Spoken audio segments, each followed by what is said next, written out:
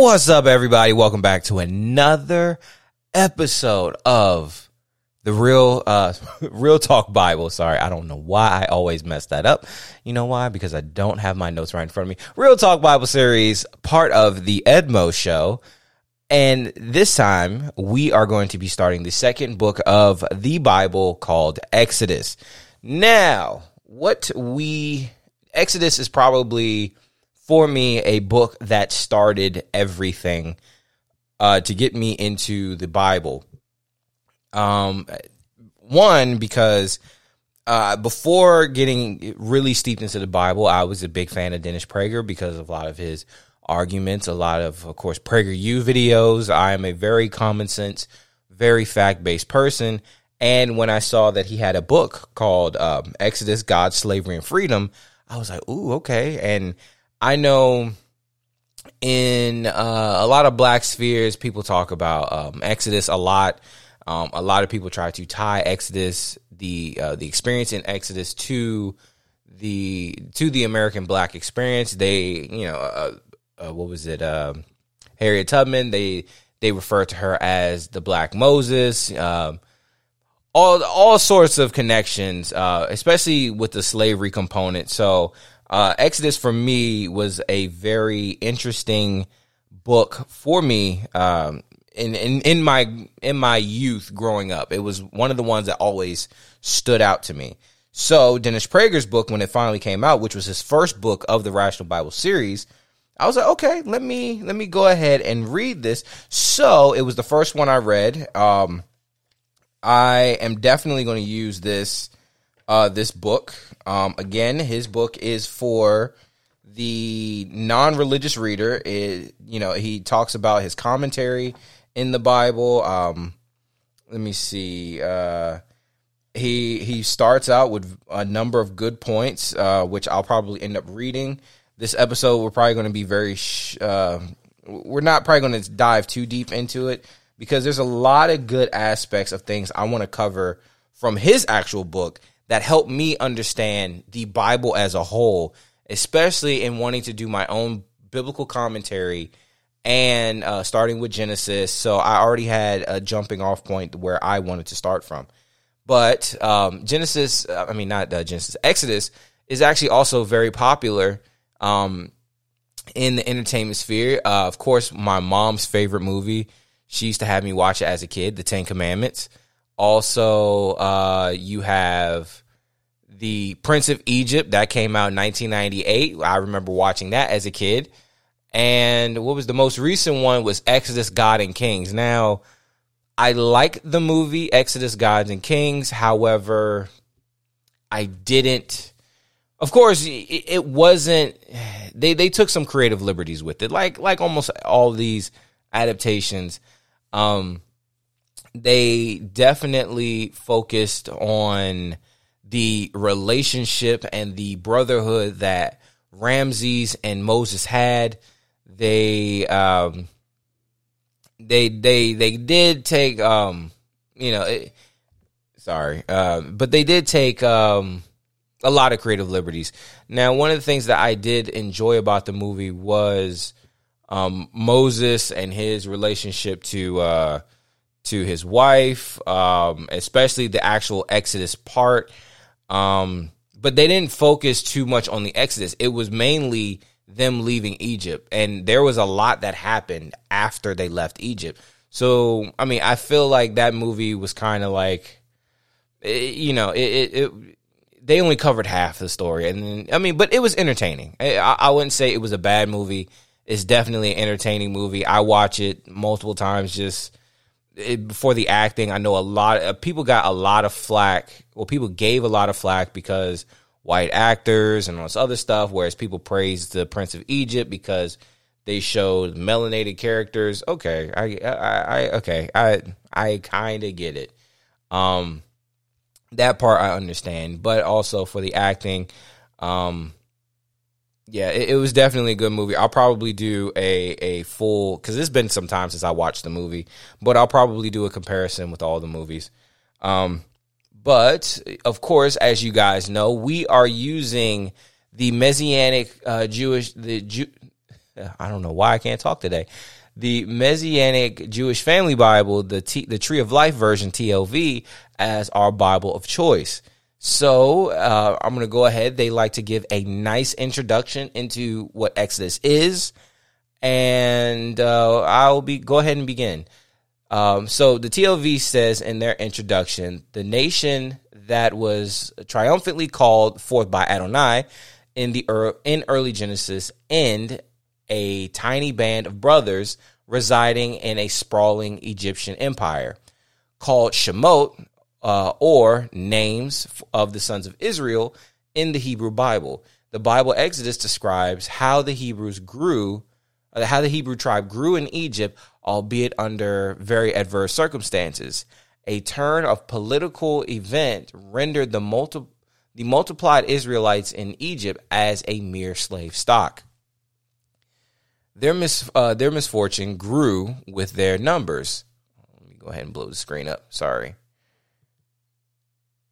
Okay, where did I leave off? Their misfortune grew with their numbers, hard-pressed under oppressive yoke of the Egyptian overlords. Abraham's distant offsprings cried out for Abraham's seemingly distant God. In response, God made an appearance through a deliverer raised up to ameliorate the people's miserable conditions, which is Moses.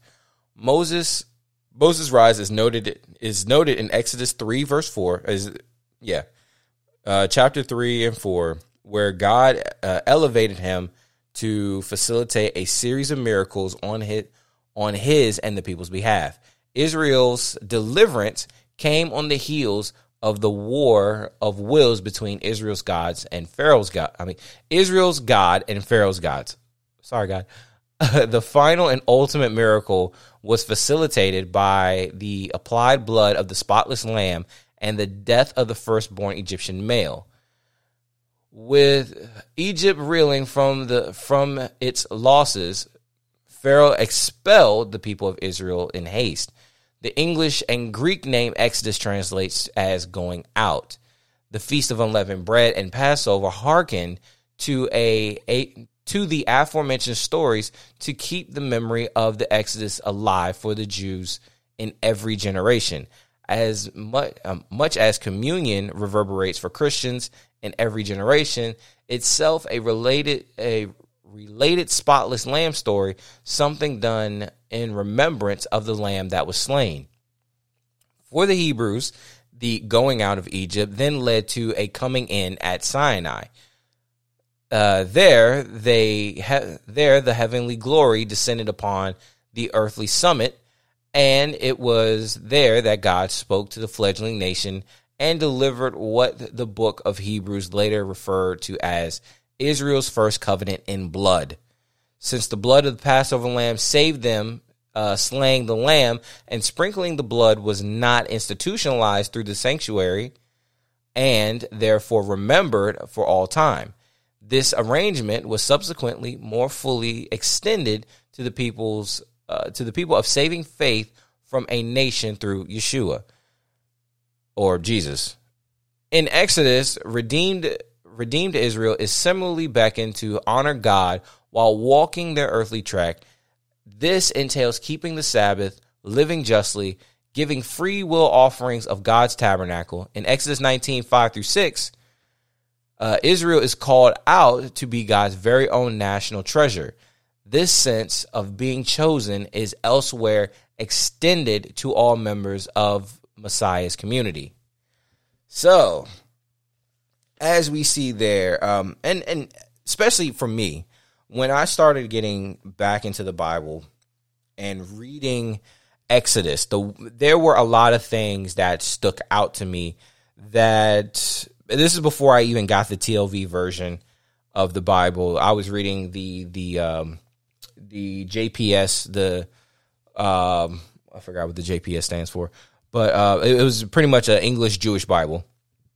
I was reading that, and I was seeing in even in the JPS the signs of the Messiah, the signs of Yeshua, and then recalling back on my teachings as a child. even though I didn't go through, even though I didn't read through the whole Bible, but I never really read the Old Testament as a kid. Most of our teachings was mainly in the New Testament. The biggest thing that I was told was you don't need to read the Old Testament to understand Jesus. And I'm like, well, okay. Now as an adult, I feel differently. I feel like you do. I feel like the Old Testament actually paints the portrait of who Yeshua is, who he is meant to be, and cements that with the New Testament. Especially when Yeshua says, I did not come to break the law. And the laws that he's talking about is the laws of Moses, the laws that God has set forth in the Ten Commandments, and the laws that Moses later explained in depth, and I believe in Leviticus.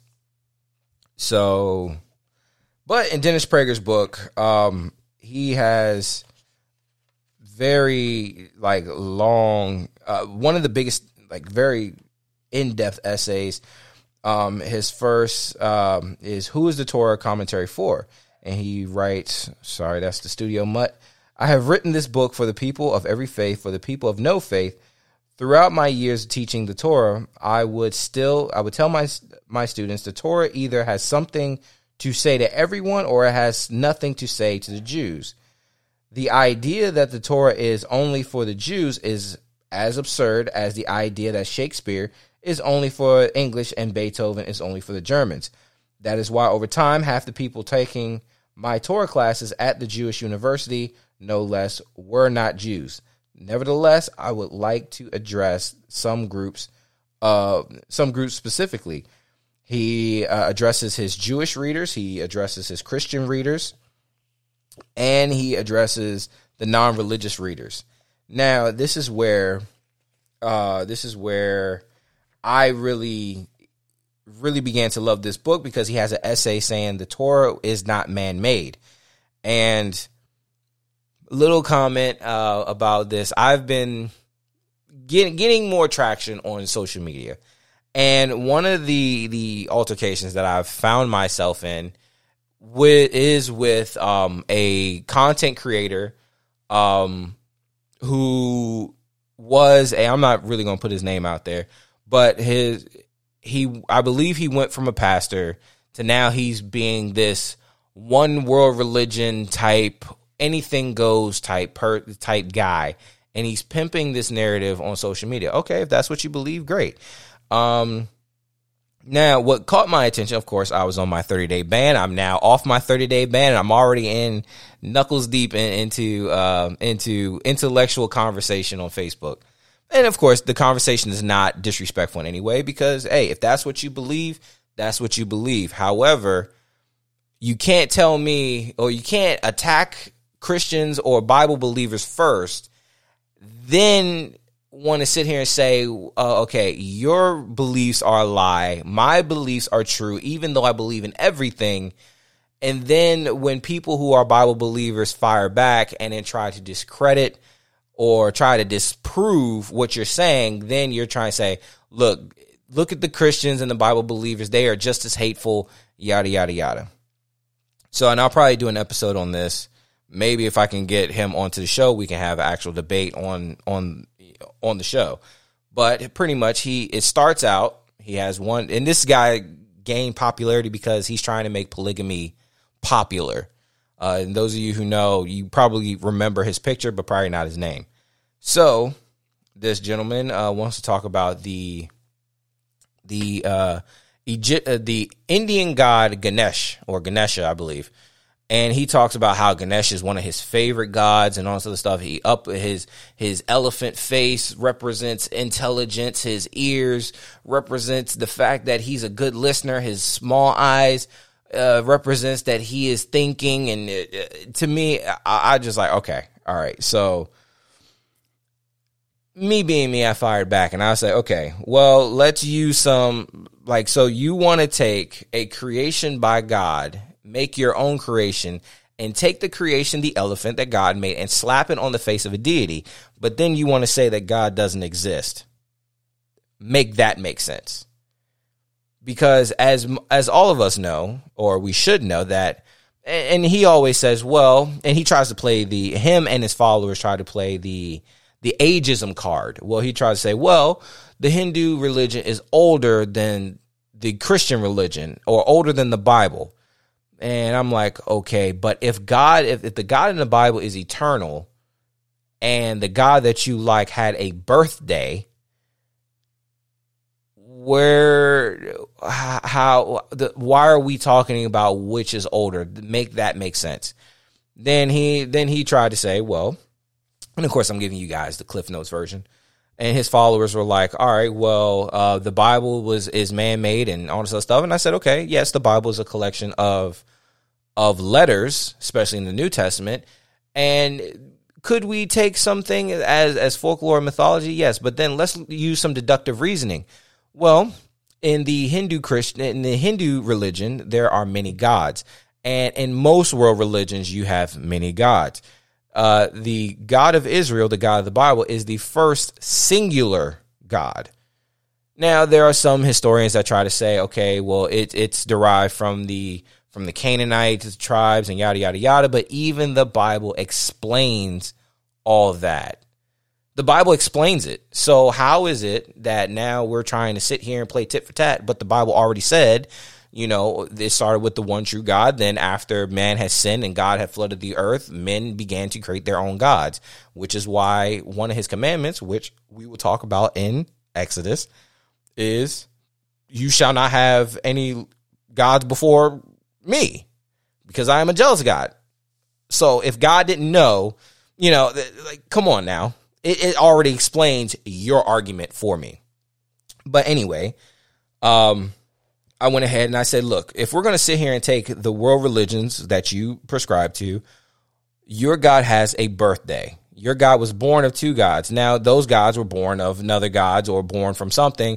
And if we follow this rabbit hole, we'll ultimately get down to a focal point where a one omnipresent, omni-being God, creator of everything, exists.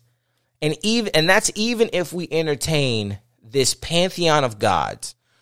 Because even in Greek mythology, all the gods were born out of chaos or creation. Like there was one focal point. Then you got the Celestials. Then you got the Titans. Then you got the Olympians and, and all that. Norse mythology, you got this whole lineage, family tree of gods until you get to Ragnarok. So if we're going to sit here and entertain, I'll get there with you. I'll entertain this pantheon theory, but this pantheon theory has a singular God in it, or this singular omnipresent, all-powerful being that created everything. So your argument falls on its face. And that's not even me using the Bible. That's me using logic and reason. Then I went 10 Commandments on that ass. I said, okay, so, which we'll probably explore again. But I told him, I said, okay, so God has already explained your argument for me in the 10 Commandments, thou shalt not have other gods. That is God explaining that there are other gods, because we as man try to create things in our own image as God created us in his image. So now that we don't live with God, and God talks about that in the Bible, especially in Genesis, and now in Exodus, where once the Hebrews left, they're still practicing Egyptian culture. So God has in the fifth commandment, God says, you shall honor your father and your mother. And I explained that to him. So, and even in that explanation, honoring your father and your mother is by proxy honoring God. And I'm going to also take the God is jealous and do not have any gods before him argument. And I would say, okay, and I'm going to deduce that in the father and mother argument. If God is our parent, let's just say, if I am a parent and I have a child, I birth this child, I bring this child into the world, I groom this child, I teach this child, I protect this child, I provide for this child. And this child wants to create a figment or an imaginary parent and says, and want to create altars and say all the good things in my life has happened because of this imaginary parent, and completely disown you. Is that child honoring the parent? No, that child is no longer honoring their parent. Put us in that child's position as human beings, we have done that with all these pantheons of deities, and then we want to slap God's creation, i.e. an elephant, or in the Egyptian sense, a hawk or an alligator or a cat or whatever, give these deities human bodies, but animal God creation faces. And then we want to call them God, or we want to call them a God, or a God that represents human values and human desires. So that settles the argument God is jealous, because now we as the children have created this invisible figment of our imagination that will get all of our praise, worship, and love, versus our Father who is in heaven, who has created everything, and we live in his creation, i.e. the planet that we inhabit, where you can step outside and feel his creation with the sun on your skin, the air in your lungs, and you can see the wind blowing in the trees. But you want to say that the God of the Bible does not exist, or that there isn't an omnipresent, all-powerful God. Now, I'll even entertain that the fact that God is not here, or God has been absent. But remember, God exists outside of space, time, and matter. So, and like the Bible always says, one day is like 1,000 years with God. So even though we are specks of dust, little peons, from the dust we were created, so the dust we shall return, creations of God, to us, what may seem like eons may be a blink in time for God.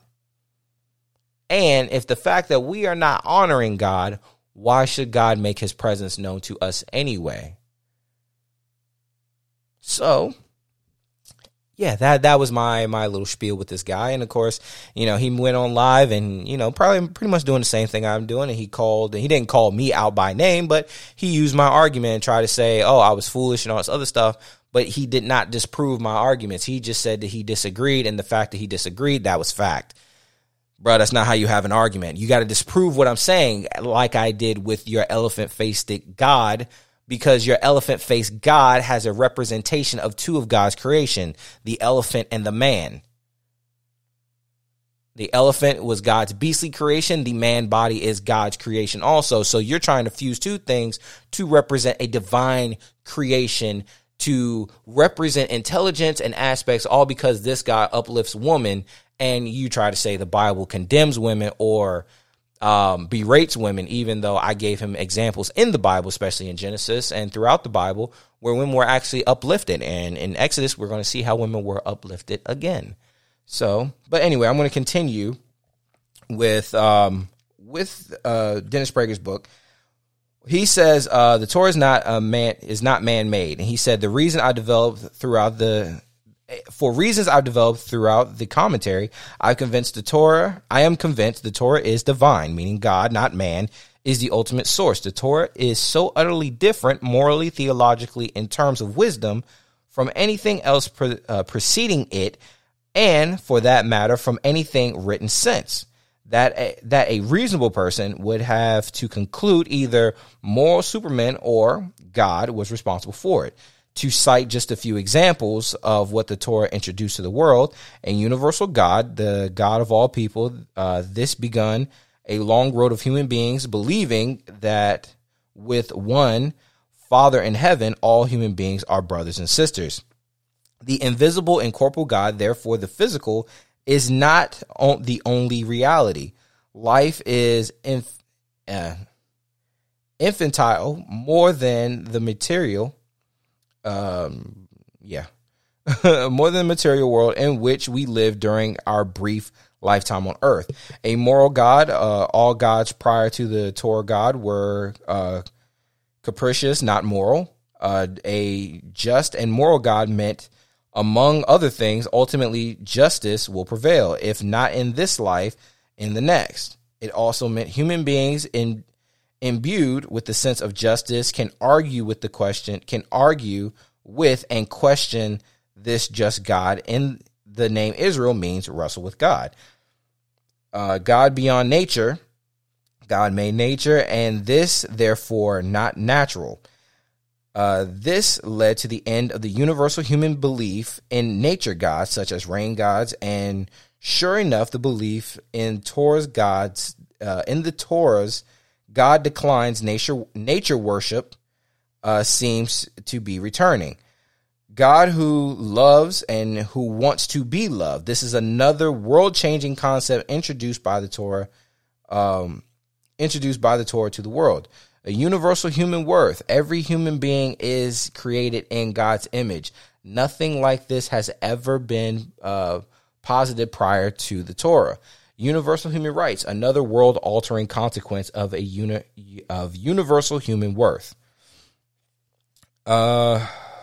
Then he has another essay that talks about man-made or God-made, why it matters. He has how was the Torah transmitted, the reason, Torah, and God, and he has long essays. But here he says, I definitely read this. He explains God as He. I refer to God as He because that is how the Torah refers to God. As the Torah was the first religious book in the world to completely desexualize God and religion, the Torah needs no defense in this matter. Using he or she would not only be dishonest to the text, it would also incline people to think of God in gender terms. She always refers to a female, but he or man frequently refers to both sexes. The right of man means human rights, and the word mankind includes women, and so on. And using it would render God of the Torah something else entirely. Akin to Aristotle's unmoved mover, one does not pray to, love, or otherwise relate to an it. Moreover, as I explained at length in another volume of this commentary, Render God as He, taught generations of males that to be compassionate and loving is a part of being masculine. Yep. So, and then he goes on, and you got the preface, and we are at chapter 1. So, and Dennis has a lot to write and say in chapter 1. If you guys hear that, I got my book with me. Yeah, But today we are going to cover chapter 1 and chapter 2. So now that we got all that out of the way, and I'm giving you guys that little insight, I'm going to try to read through this as fast as possible. So the first chapter in the TOV is called Oppression in Egypt. Now these are the names of B'nai Israel, or the sons of Israel. That's what B'nai means. Who came into Egypt with Jacob, each man with his family, Reuben, Simeon, Levi, and Judah, Issachar, Zebulun, and Benjamin, Dan, Naphtali, Gad, and Asher. The souls that came out of the line of Jacob numbered 70 in all, while Joseph was already in Egypt. When Joseph died, as did all his brothers and all the generations, yet B'nai Israel were fruitful, increased abundantly, multiplied, and grew extremely numerous, so the land was filled with them. Now there arose a new king over Egypt, who did not know Joseph. He said to his people, "Look at the people of B'nai Israel are too numerous and too powerful for us. Come, we must deal shrewdly with them, or else they will grow even more numerous, so that if war breaks out, they may join our enemies' fight against us and escape from the land." So they set slave masters over them and afflicted them and forced labor. And they built Pithom and Ramesses as storage cities for Pharaoh.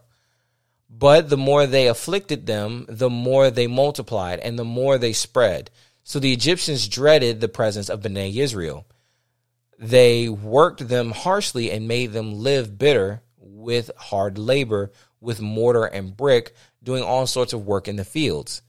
In all their labors, they worked them with cruelty. Moreover, the king of Egypt spoke to the Hebrew midwife, and one of whom was named Shiphrah, and the other Puah, P-U-A-H, or Pa, I guess. and said, when you help the Israel women during childbirth, look at the sex. If it is a son, then kill him. But if it's a daughter, she may live. Yet the midwives feared God, so they did not do as king of Egypt commanded them, but let the boys live. So the king of Egypt summoned the midwives and said to them, why have you done this? Let the boys live. And I'm going to pause right here. And the reason why I'm going to pause right here is, remember the comment, the interaction that I told you, how some of this guy's followers tried to sit here and say the Bible treated women very harshly and very shrewdly. And the examples that he gave was Eve, and the fact that he tried to make a counter argument to Lot and his daughters, trying to say, well, it doesn't seem rational for his daughters to get their father drunk and rape him, but it is rational for the fact that the father raped the daughters because we have those evidence in history. Well, we actually have what the women said, and whether you believe it or not, but these are like, when we watch a movie, we don't question what the movie is telling us. Like if we see a woman in a movie trying to say, oh, I want to set this guy up so that way I can have a child, we have signs of that too. It's just, a father, impregnating his daughter is a bit extreme, but we do have evidence of women actually doing that in real life. But these people try to sit here and say the Bible talked so badly about women, but as you see here, you have the women saving Israel because the Pharaoh wanted to kill their sons. I don't see how that's treating women very harshly. But anyway, we're going to continue. The midwives told Pharaoh, because the Hebrew women are not like Egyptian women, they are like animals and give birth before the midwives come to them. So God was good to the midwives, and the people multiplied, growing very numerous, because the midwives feared God. He gave them families of their own. So wait. And this is one thing that I also struggle with Bible believers and Christians who try to say, well, lying is a sin. Well, nowhere in the Bible does it really say that lying is a sin, because what we have right here is women lying. These women lied to save the lives of Israel. They lied because they said the women are like animals, which we know is not true. And they give birth before the midwives get to them. They completely lied to Pharaoh to save the children of Israel. So, is lying really a bad thing when you're doing it for a noble and just cause? No, I don't think so. So, and then he also said God blessed them by giving them families of their own. So we're going to continue. But Pharaoh charged all his people, saying, you are to cast every son that is born into the river, but let every daughter live. And that is the end of chapter 1. So we're going to dive into what Dennis has to say. And when he mentions chapter 1, verse 6, Joseph died and all his brothers and all that generation. Before I get into that, I just saw a very awesome clip of a documentary on YouTube where they actually discovered a possible tomb and homestead of Joseph. And the interesting thing was, a lot of archaeologists commented that the structure that was made, it was not like the structures that were Egyptian. This was more like a Middle Eastern structure for that time. And also, they noted that there was 12 pillars in the front of the house. There was 12 graves in the courtyard, but there was one that was different, and there was one that was in a pyramid shape with an entryway with a large statue inside. A statue that was about approximately 16 feet. And they noted that the images of the statue, and they said it was not like an Egyptian statue. But the Bible records Joseph being in Egypt, and we don't have any other recordings of anyone else coming from the Middle East into Egypt and being exalted to a high status. And these archaeologists, while they're saying it is possible, they're not saying concrete 100% this is Joseph, but they're saying it is likely because, the statue did not look anything Egyptian. The person was represented in the paintings and in the statue was not Egyptian by facial features, but he was held to a high regard because only people of importance get structures like this. So I want you guys to go check that out. But it was very interesting to me because, as you guys know, I am a history head. So anyway, Dennis writes, the sons of Israel, B'nai Israel, is how Israelites are referred to in the Torah. Israel is the name given to the Jewish patriarch Jacob after wrestling with an angel of God. As noted above, Israel means wrestle or struggle with God. And he writes about, for example, Thomas Jefferson and Benjamin Franklin, two of the founders of America, neither of whom believe in the literal reading of the Bible, commissioned a design for the Great Seal of the United States of America, which depicted the Israelites leaving Egypt. Franklin proposed the scene being surrounded by the words, resistance to tyrants is obedience to God. Not only did these men deem the Exodus to be a civilization defining, they also believed America was founded in a second Exodus, the people leaving Europe establishing the United States. That these two events, the Exodus and giving the Ten Commandments, are the two seminal events other than creation itself. The Torah means liberty and morality are the twin pillars of the Torah. They became the twin pillars of America as well, which is not surprising given that America was, outside of Israel, the most Bible-based, particularly the Hebrew Bible, country ever founded. He also has a short essay called The Jews, God's Third Attempt to Create a Moral World. And he writes, and I got just a couple snippets here. The Torah may be considered God's third attempt to create a moral world. The Exodus followed by the revelation of the Ten Commandments at Mount Sinai, a subsequent writing of the Torah. God's first attempt, maybe a good world, was creating human beings with a conscience. That didn't work. Cain, the firstborn child, the first couple, Adam and Eve, killed his brother Abel. After this, general moral deterioration of humanity followed. God came to regret creating human beings in Genesis 6, verse 5 through 6. Consequently, God sent a flood, destroying all of mankind except for a particularly good man, Noah, and his family. Since the human conscience was insufficient to make a good world, God then revealed some basic moral laws and principles, such as not to murder, not to take life of those who deliberately murder, to have children, not to consume blood of any creature, and every human being is created in the image of God. Once again, people murdered, plundered, and engaged in other evils.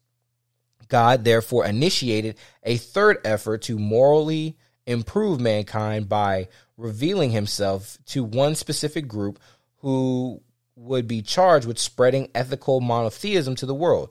This group was first known as Hebrews, then the Israelites, then the Jews. They descended from a man named Abraham, who God revealed himself and his desires that the entire world will be blessed through Abraham and his descendants. Abraham's descendants were enslaved in Egypt for hundreds of years. The process by which they became enslaved begins in the chapter and is followed midway of the book of Exodus from Egypt and the revelation to the Ten Commandments at Mount Sinai. Let's see. Second, God made a multiple attempt to have people act decently and show why revelation was necessary and why specific revelation at Sinai and the Torah was necessary. Precisely because prior attempts to make a human conscience a basic moral Noahide principle did not work, God gave the Ten Commandments and the Torah. Third, this third attempt, making a good world, establishes the raising, I don't even know what that word is, it looks foreign, of the Jewish people. To be a nation of priests and holy nation, Exodus 19, verse 6, brings the world to the Ten Commandment ethical monotheism. And let me see. Yeah, because he has a lot in here, because his first chapter really goes in. Okay. Let me see. Oh, he has an essay here, The Guilt of the Egyptian People. That is chapter 1, verse 11. He writes, the Torah indicts the Egyptians 4 times in the next 4 verses. The Egyptians set taskmasters over Israelites. They ruthlessly impose hardships on them. They make them perform harsh labor. They make life bitter for them. The Torah emphasizes the collective guilt of the Egyptians, even though it is Pharaoh who initiates the slavery and the annihilation campaign. The Egyptian people are the ones who executed it. The individuals initiate mass evil but they need a collaboration of many people to carry it out. This explains the collective national punishment of the Egyptian people that the Egyptian people will experience. Okay, and let me see. And he talks about lying is moral. In reference to verse 19, we can infer from this episode that one is not obligated to speak truthfully to murderers and die, or have others innocent die. As a result, rather, we are not to only permit, but morally obligated to lie to the evil in order to save ourselves or other innocents. The notion that it is always immoral to lie is itself immoral. Okay, and that is all I got for you on this one. We're going to go ahead and move on to chapter 2. Chapter 2, young Moses. Now a man from the house of Levi took as a wife and daughter of Levi. The woman conceived and gave birth to a son. Now when she saw that he was delightful, she hid him for 3 months. You guys see that 3 again? But when she could no longer hide him, she took a basket of papyrus reeds, coated it in tar and pitch, and put the child inside and laid it in a reeds by the bank of the Nile. His sister stood off in the distance to see what would happen to him. Again, we're seeing more of the women being propped up in this. Then the daughter of Pharaoh came down to bathe, while her maidens walked along the riverside. When she saw the basket among the reeds, she sent her handmaid to fetch it. When she opened it, she saw a child, a baby boy, crying. She had compassion for him and said, This is one of the Hebrew children. So she identified that he was Hebrew, probably because he was circumcised. Then his sister said to Pharaoh's daughter, Should I go and call a nurse from the Hebrews to nurse the child for you? So, and I believe this is Moses' sister that they're talking about. So Pharaoh's daughter told her, Go. So the girl went, called the child's mother, the actual mother. Then Pharaoh's daughter said to her, Take this child and nurse him for me, and I will pay you your wages. So the woman took the child and nursed him. After the boy grew older, she brought him to Pharaoh's daughter, and he became her son. So she named him Moses, saying, Because I drew him out of the water. Now it happened in those days after Moses had grown, that he went out to his brothers and saw their burden. He noticed an Egyptian beating a Hebrew, one of his own people. So he looked around and he saw that there was nobody. He killed the Egyptian and hid him in the sand. Then when he went out the following day and saw the Hebrew men fighting, he said to the guilty one, Why are you beating your companion? But the man answered, Who made you a ruler and a judge over us? Are you saying you're going to kill me, just as you killed the Egyptian? So Moses was afraid and thought, For sure the deed had become known. I've read that so weird. So Moses was afraid and thought, For sure the deed will become known. When Pharaoh heard about this, he tried to kill Moses.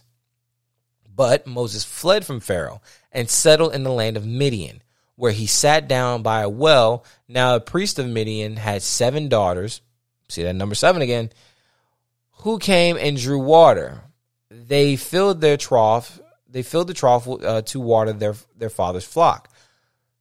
But shepherds came and drove them away. So Moses stood up and helped them and watered their flock. And again, we're seeing this again because Jacob did the same exact thing. He helped Rachel water her livestock. When they came to Reuel, their father, he said, How come you've returned so soon today?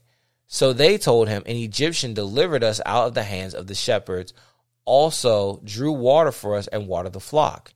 Where is he then? He said to his daughters, Why did you leave the man behind? Invite him to have some food to eat. I'm sorry. These studio animals are killing me right now. Moses was content to stay on with the man. Later, he gave Moses his daughter Zipporah. She gave birth to a son and named him Gershom, saying, I have been an outsider in a foreign land. Now it came about over the course of the many days that the king of Egypt died.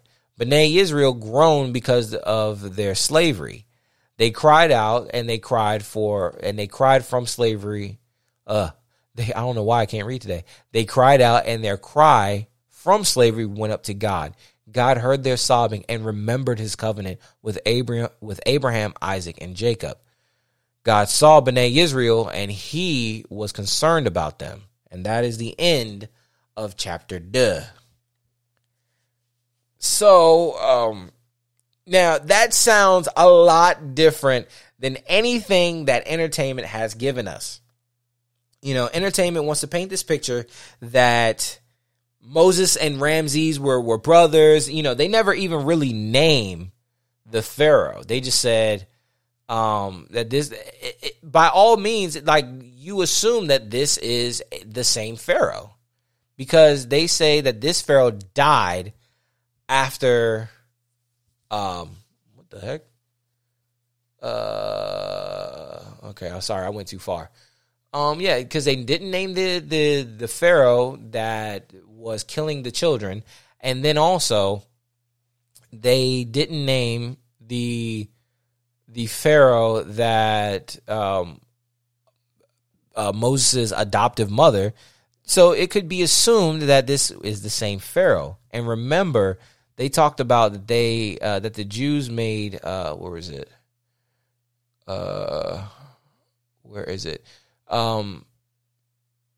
They built Python. So they set slave masters over them and afflicted them and forced labor, and they built Python and Ramesses as storage cities. That's the only time Ramses really comes up, and at least in the first chapter of Exodus.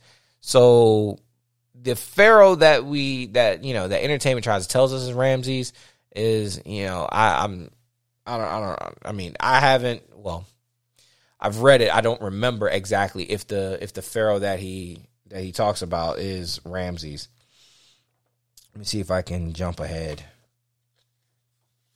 Where he was like, "Let my people go," So I mean, that's the only time we really hear the name Ramses. And then they said the Pharaoh died. We don't hear about a Pharaoh dying prior to that. So of course, entertainment, wants to paint this picture that this was a different Pharaoh, and that that Moses was raised as a brother to Ramses and stuff like that. Maybe, as we keep going, because I don't remember exactly, maybe we'll see, some evidence that confirms that. But so far there's nothing in this Bible that says this new Pharaoh is Ramses. Let me see.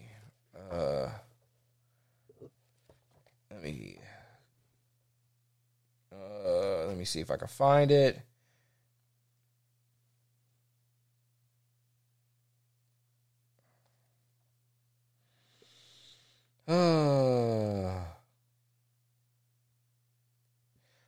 But also,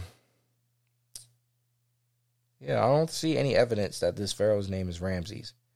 Lord, go to chapter 9. Go to Ramses and say to him, "Thus saith the Lord God of the Hebrews, let my people go and worship me." Yeah, see, people like to take a lot of creative liberties with the Bible. I mean, I guess it's fine, but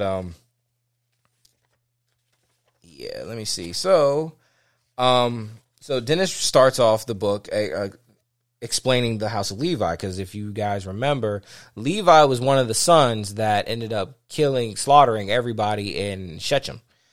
So the house of Levi refers to one of the 12 tribes of Israel, the Levites. The Torah does not mention here the names of the husband and wife. Much is remarkable given the monumental role they played as the parents of Moses, and most important figure in the Hebrew Bible, and one of the most important figures in world history.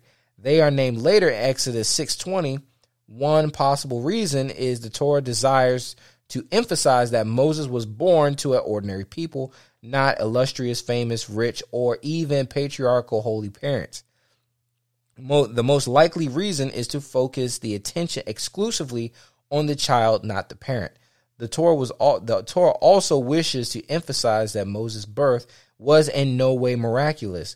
God chose Moses to lead the Jews out of Egypt because of his exceptional moral leadership traits. And he talks about Miriam, Moses' sister. Miriam, Moses' sister, who intervenes with the Egyptian princess to have Moses' mother, Yochev, appointed, so they did name his mother, appointed to nurse and care for Moses until he was weaned. Zipporah, Moses' Midianite wife, who saved either Moses or their son, the text is not clear, from God's deadly wrath by circumcising their baby in Exodus 4:24-6. And then he says, he also mentions Moses' birth again. And then he says, he has one small essay, why Moses was saved in the same type of vessel Noah was saved in. Ha ha! So, and he writes, in order to show a relationship between the story of Noah and Moses, the Torah used the same Hebrew words, tavah, to refer to both Moses' basket and to Noah's ark, despite the vast discrepancies in size between them. This is another example. The Torah communicates that the Exodus, which includes a revelation of the Ten Commandments at Sinai, begins a new creation. Just as God saved Noah in a tavah set in the water, he will save Moses in a tavah set in water. Just as in Genesis, God started a new world with Noah, he is in effect starting a new world with Moses and the Jews. And just as God attempted to morally improve the world by revealing moral laws to Noah, i.e. all humanity, after the flood, he will attempt to do the same by revealing specific laws to humanity through Moses and a particular people.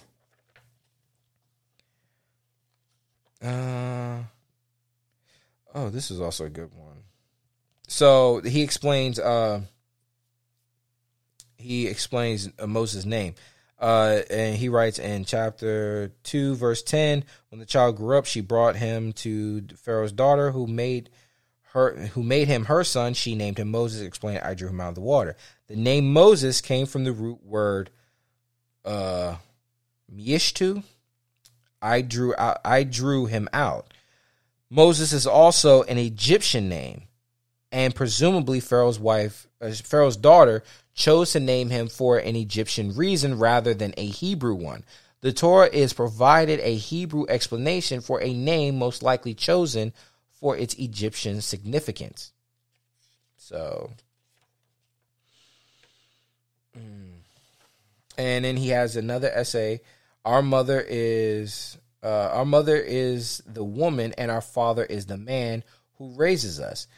Regarding the role of Pharaoh's daughter in Moses' life, the Talmud, the holiest Jewish body of literature after the Bible, edited between the year 200 and 500, and comprising 63 volumes of philosophy, theology, ritual, and ethical laws. The story states Yochev gave birth to Moses. Batya, the Hebrew name given to the Pharaoh's daughter, meaning the daughter of God, raised him. Therefore, he is identified as her child. In other words, even though Yochev gave birth to Moses and even nursed him, the Jewish tradition regards Pharaoh's daughter as Moses' mother. As important as birth parents almost always are, and Yochev was, in most cases, blood is less important and actually raising a child when it comes to assigning the title of mother and father. And then, since we're running out of time here, I'm just going to go ahead and I will recap this the next episode in the beginning, because I did take a little bit of time in the beginning to kind of spin you guys up. So we are right. Yeah. So we're done with chapters 1 and 2. I'll recap chapter 2 when we start chapter 3. But yeah, if you guys want to follow along, please, you guys can go get Dennis Prager's book, Exodus, God, Slavery, and Freedom. And you guys can also get the TLV version of the Bible. I got both of these on Amazon. I probably need to work on how to get an Amazon store so that way I can put things on there, so that way as I prescribe them, because I'm getting more into more books to explain social conditions and stuff like that. I want to put out a reading list of books that I am reading, so that way if I decide, which I am tinkering with an idea of doing another segment of the Edmo Show where we're actually going through books, but not just any books that really impact us today. Like I do want to cover Rules for Radicals, which is a very demonic book, but I do want to cover that. Is by Saul Alinsky. Pretty much, if I want to cover that chapter by chapter, probably not going to read it like the Bible, because probably for legality reasons, but I'll probably sum up a chapter as an episode, and then, so on and so forth. But as I said, we are working on more things. I'm getting some stuff set up. I'm trying to working on getting some cameras and some other stuff, so that way we can do some live Q&As. If you guys want a biblical Q&A where we talk about the chapters and have a nice discussion groups, let me know. You can email the show at theedmoshow@gmail.com. Also, help us by supporting the show. You can either donate to PayPal, which is in the description box. You can help our friends out at Wilder Tactical. Use that Edmo Show code. Also, if you guys, I understand, if you guys are on hard times, given COVID and everything, trust me, if you're down to your bottom dollar, like I always say, please keep it. Just share the show, like the show, give us 5 stars and put a comment down, because it is greatly appreciated. Also, you guys can also help out my friend, who's trying to raise money on GoFundMe for a barbecue truck. I love barbecue. I love to eat. I've been a little fat piggy during this whole COVID, but I got to support my friend. He's trying to raise $15,000. He is working on it. I'm donating. I'm trying to get as many people as I can to help him.